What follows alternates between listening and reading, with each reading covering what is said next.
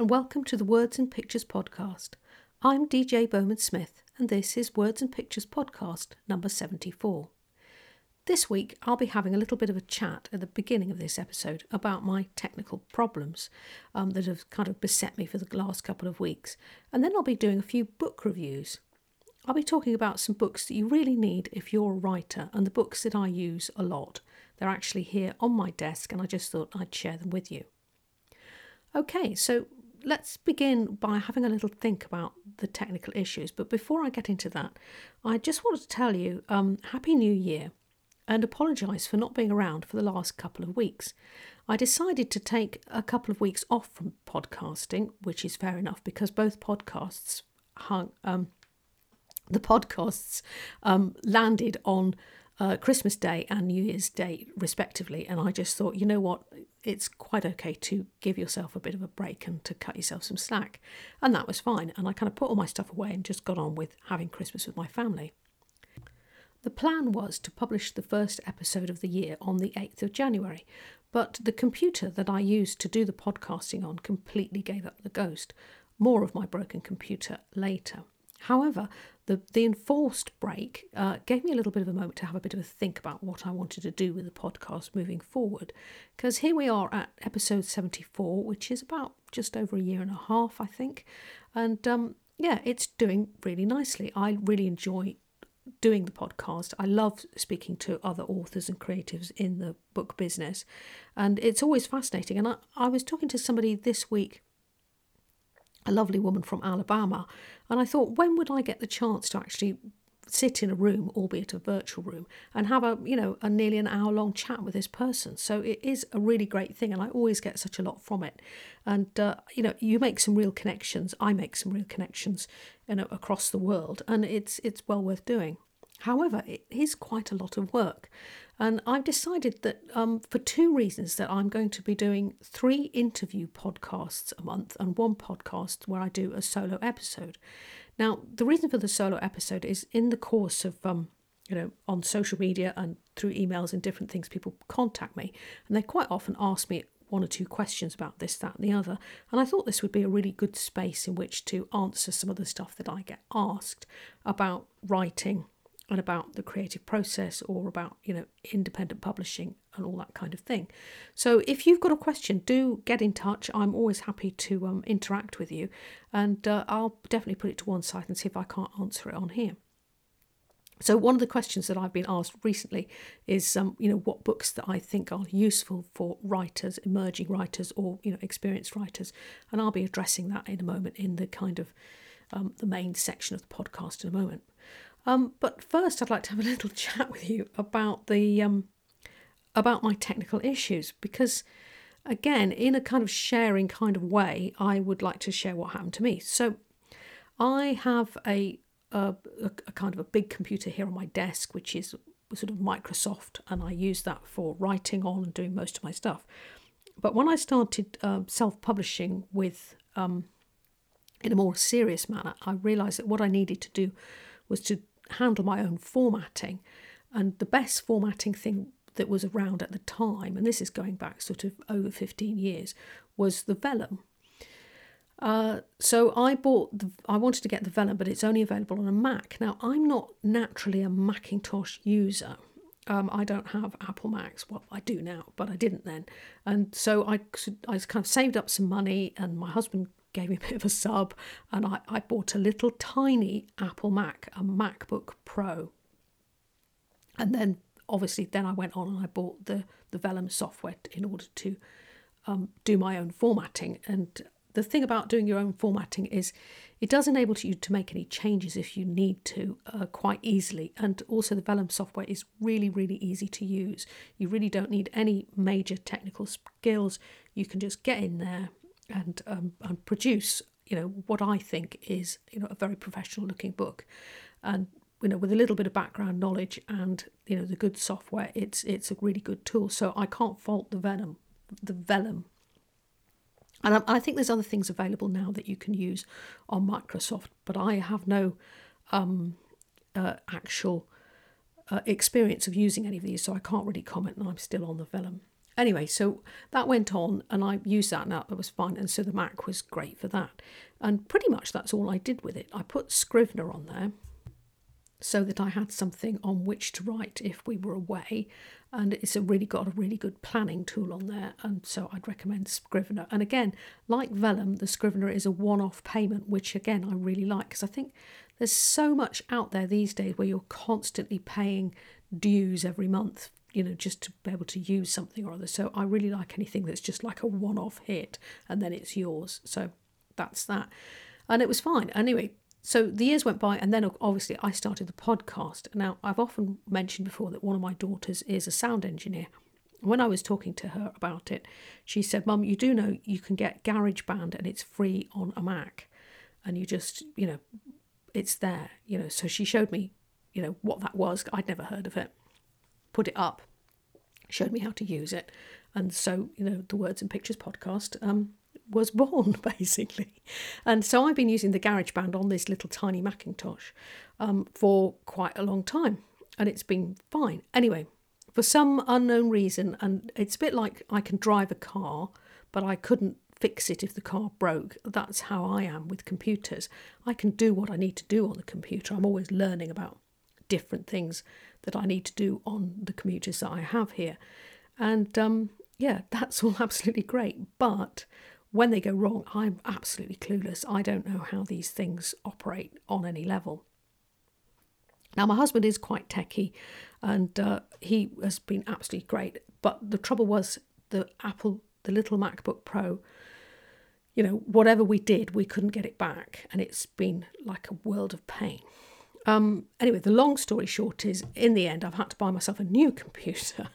And I did think that I'd lost all of my files that were on Scrivener, which would be a big shame, because I've lost my planning for book 3 in the Midwich, and I thought that was going to be a really bad thing. And I hadn't got any paper notes on it. It was just all in the computer. Anyway, eventually we did manage to find pass keys and product codes and all sorts of various things. I managed to get what I had there loaded back up onto this new Mac computer, which is a big one. I don't even know what sort of Mac it is, but anyway, it's a bigger Mac than I had before. It's all nice and shiny and new and all good stuff. So why am I telling you this? Not because I'm trying to give you a big sob story. I'm just saying that I think what you have to understand with computers is they don't last forever, and they will break. I'm just going to say that twice. They will break. And I wasn't ready for this, and I would like you to be my writer friend. So what I found was that, yes, I had kept, pass keys and product codes and things like that, but I hadn't really kept them in a sensible, organised manner. So I had days of just going through the backs of old notebooks, going through old files, going through old receipts, trying to find these numbers that I needed in order to, retrieve my work, basically. So this is the thing. I would do that now. Don't wait until it goes wrong and you're all stressed out and you're feeling absolutely horrible and feeling like you're going to lose a load of work. Now I've got it in a really good place. I've got all the pass keys and the product things. I've got them all in a little folder, labelled clearly in a place where I know where they are. And I've made a big notebook and I've put down all the passwords and all those different things into a sensible place that I can retrieve them really readily and easily. And I've told my husband where they are so that he can get hold of them as well if he needs them. And hopefully next time everything crashes, I will be much more in a position in order to make it less of a drama than it has been, and possibly less expensive. Anyway, so that's my definite thing with it. I think the main problem with not being able to get my old MacBook Pro back online, and this is something else that I think you've got to be really cautious about, and it was something I was completely unaware of. We bought the MacBook Pro on from what we thought was a reputable site, reputable shop where you buy computers. I'm not going to name it because I don't want any backlash. But it turns out that when we tried to get the get the crashed MacBook back up, it had somebody else's password. So what happened to this computer was, and I've had this computer 3 years, somebody else had it originally and put in a password, and that was the password that this computer wanted. But of course, where it had been refurbished, the old password was still there in the back of his brain somehow, and it wasn't listening to anything that I was telling it, having crashed. And so we had to go right back in. I mean, in the end, Apple did come up to with the goods, because we had got the actual name of we'd got the receipt where we'd bought it and stuff like that. So we were able to get them to, they did manage to go back and get the stuff off it so that we could, start again with a new one. Although it's broken beyond repair. That's the other thing. So, yes. So that's my thing. Make sure that when you're buying a computer that it really hasn't been refurbished or fiddled about with by somebody else, because when it breaks, that's the number it's going to want. It's not going to listen to anything that you're telling it. So anyway, it's been very stressful and very expensive.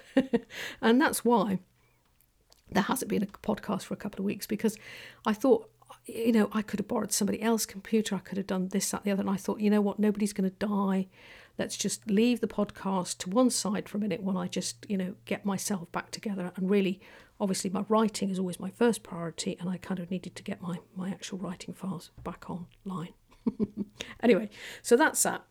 Put your passwords where you can find them, and all those product keys and, receipts of anything, any tech that you buy, definitely get that into a place where you can easily find it, and where others that might be working on your stuff, like your tech friend or your husband in my case, can get hold of it and keep looking it up and finding what they need to know. Okay, right, well, so that's my sorry tale, and let's have a little look at some books that I think you need if you're a writer. So I'm just flicking some pages here for you for a bit of a sound effect. So my first book here, and this is one of many that I've got, is a book of baby names. Now, baby names there's lots of books of baby names, and if you haven't got a family yourself, you might not be aware of that quite often when new parents are expecting a baby, they buy a book of baby names to try and have a look at and find out what name to call their baby. And I go to old bookshops, or not old bookshops, second-hand bookshops or charity bookshops, and I always go in and ask, have you got any baby name books? And I have a little look, and I buy a few. And the nice thing about it is that they're all quite varied. Some of mine are quite old, and some of the baby name books, some of the baby names in there are quite old-fashioned, and then I've got some more modern ones, and then I've got some that are kind of based on, different things. And actually, if you can get them in different countries, if they're speaking the language, if it's written in a language that you can read, that's always great fun as well, because you get a whole nother thing. So why do you need a baby names book? Well, obviously to help name your characters. Now, quite often when I'm writing, the characters' names quite often pop into my mind straight away, but not always. That's the thing. Sometimes I might name a character and then come back and think, I don't know whether that's fitting this person now. Now I've written about them for a while and I know them better, I feel the need to perhaps change that person's name. And so a baby names book is great. Sometimes you can just flick and open it randomly and see where it lands and go, oh, okay, Edward then, that's what I'm going to call you. If you don't want to mess about, you just need a name. But you can sort of root through it. And I do like baby names books where they have, kind of old-fashioned name origins written next to the name, and, or names from the Bibles or different things like this, so that you can get all sorts of different things. And if you can find them, like I say, from other cultures, it's always great fun. So yeah, baby names books, start your collection now. It's endlessly interesting. And sometimes I've just sat, and sort of glanced through these and seen a name and then thought of the character. Sometimes it can happen the other way around, which is good fun. Anyway, I do apologise for any rustling. I have got my Whippet in here, who is having a little bit of a rummage in her bed behind me, but I haven't got ghosts, it's just the dog. Anyway, so that's my first thing. Collect baby names books. Great fun. The other thing is if you're looking for other names like place names or well, names generally of things, because everything has to be named. Another way to do it is to go into fantasy word generators. And actually, if you put in a search engine and put fantasy word generator, you will get plenty of them, and you can muck about with those, and they're very easy to use and free. There's several online, and that's a good way to make names up, especially if you were like me and you used to write like dark fantasy and stuff like that. So you can find some good things. Okay, so my next book that I'm going to have a quick chat with you about is called Save the Cat Writes a Novel, and the version I've got is by Jessica Brody. And I think if you haven't heard of this book yet or read it yet, then you should. It's a really brilliant book. My book here that I've got is absolutely full of sticky notes and bits of paper and story beat files and all sorts of things. It's quite well worn. I also have it on my e-reader, but I actually do quite like a paper copy of this because it's a really good reference book to keep beside you when you're planning your writing. So why Save the Cat and why not any of the other books that you can get? To be honest, Save the Cat is simple. So whether you're used to, whether you understand story structure and you've read books on story structure and you understand what that is, or whether you don't, it really doesn't matter. Save the Cat it's simply put, and it's a book that you can just keep picking up and having another check through just to make sure that your story beats are working with the story that you're writing. And you can use it in two ways. I generally use it on the planning stage. And believe me, if you start planning your writing, and I don't care whether you say you're a pantster, I used to say that too. If you start planning your writing, you will write more quickly and you'll write a story which is much more satisfying for the reader. So you have to, unfortunately, hang some of your creativity to one side for a minute while you decide exactly what it is your story is going to try and do and where it is that it's going. So the Save the Cat is brilliant. It's got lots of references to books that are commonplace books that most of us have read, and if we haven't read the book, we've certainly seen the film, so you would know the stories, and it uses those as reference to explain the different story types and story tropes within it. And I would definitely say if you haven't got a copy of this, then get it now, because it will make a huge difference to your writing. I know it has to mine. I mean, I've read other ones, and I'm not saying it's the only book that you need on craft. Read some others, absolutely. But I've found that despite reading more complex books about writing, planning stories and writing story beats, I've found that this is the book that I always come back to. The other thing that's really good on its side is it's written in a really light-hearted way, and it's quite funny. So it's a very easy book to read, which is great. You can read it through, you can absorb it, and then you can keep going back to it and taking bits and pieces of it that you want, so that you can carry on using it. So yeah, so that's my second book. Save the Cat Writes a Novel, and it's written by Jessica Brody, and I believe it's published by 10 Speed Press, it says in my version, so I don't know where else you can. 10 Speed Press it's published by, and it's not even an expensive book, so yeah, I think you can stick that in. Sure you can get it on Amazon. Right, so the next book I'm going to have a little look at, which is also sort of a bit of a book about craft, is quite a big book. Here it is. And this is called The Emotion Thesaurus, A Writer's Guide to Character Expression, and I have the second edition, which has been expanded by 130 entries, and it's written by Angela Ackerman and Becca Puglisi, Puglisi, Puglisi, and it's quite a big book. So as you can imagine, the Emotion Thesaurus has got every emotion that you could imagine, and then it's got lots of things written down about how that emotion is apparent in people.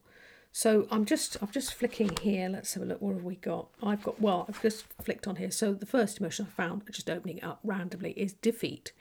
And so I have a definition, and it says definition: the feeling of having been mastered, conquered, or bested.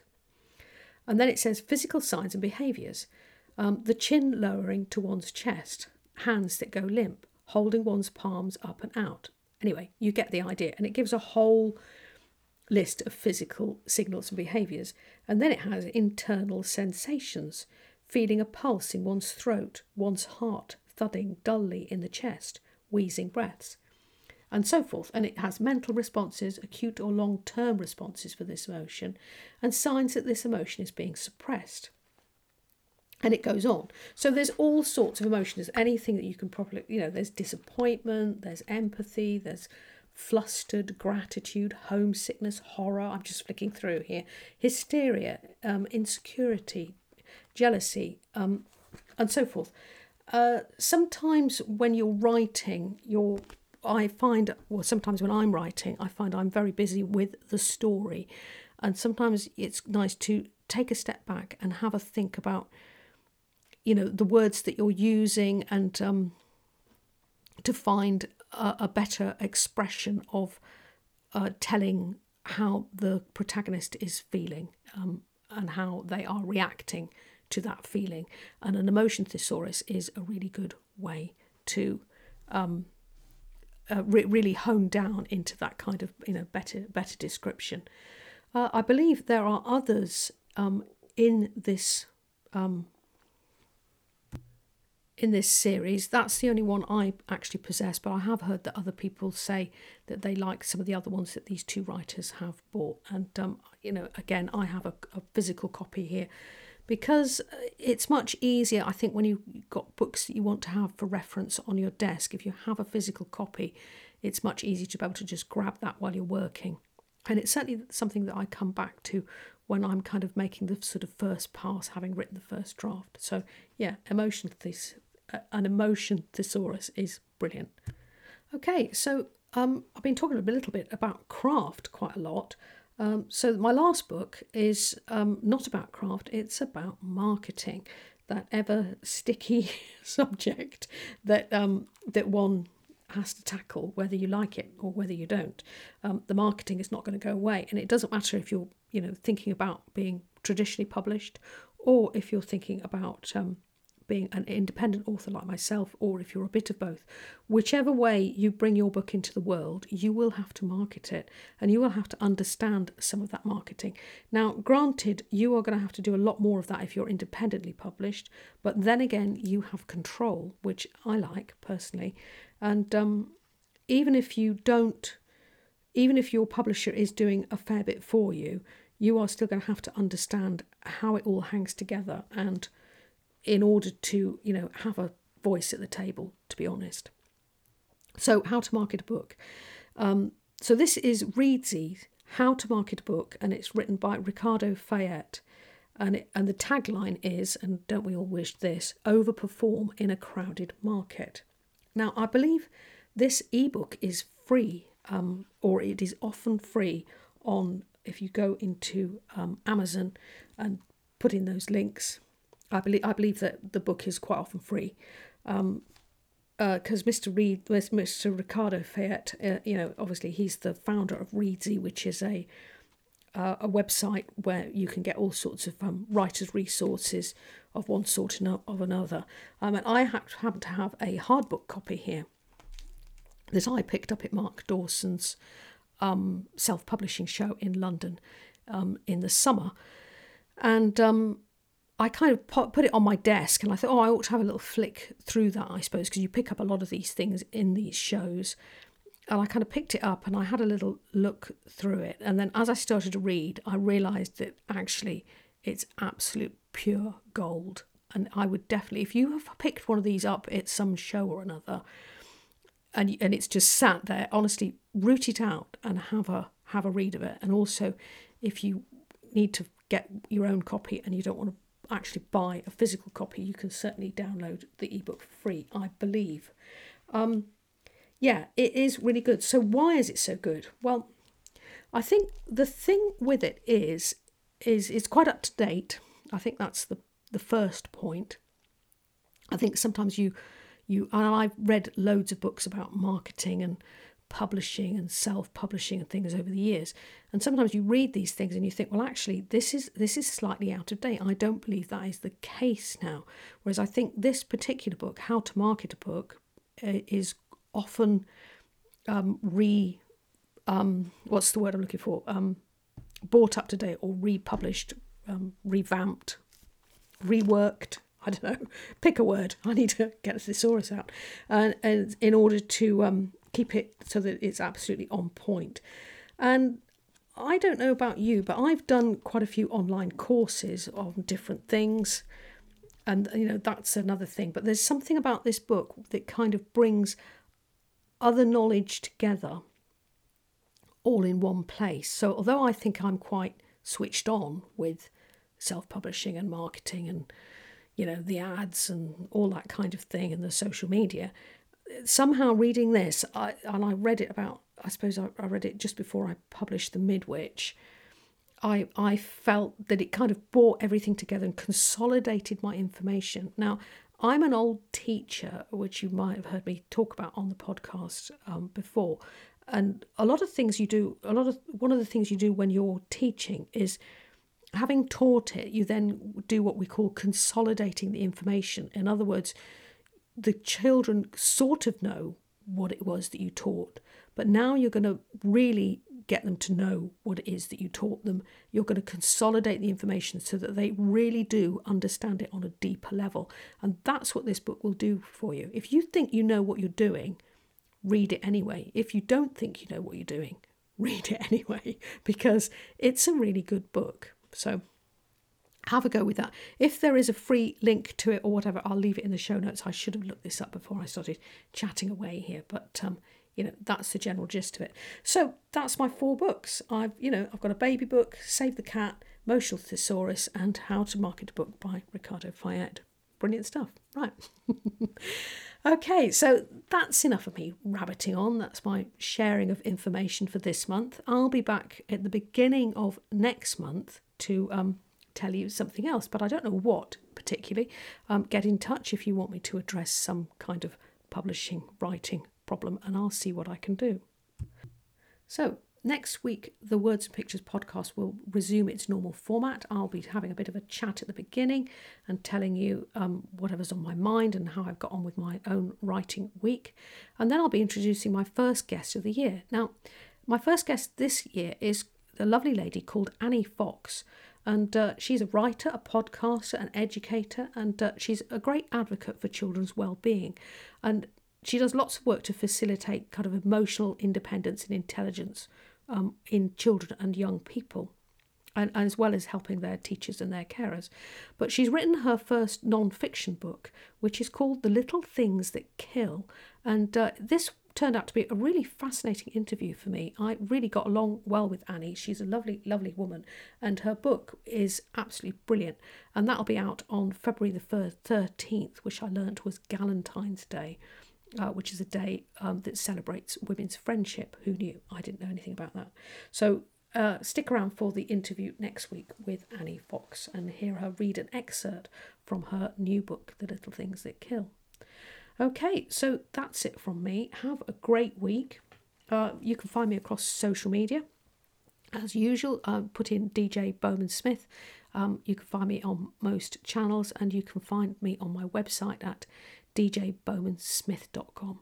And thanks for listening. It's been great to have this little chat, and Happy New Year. Until next time, bye-bye.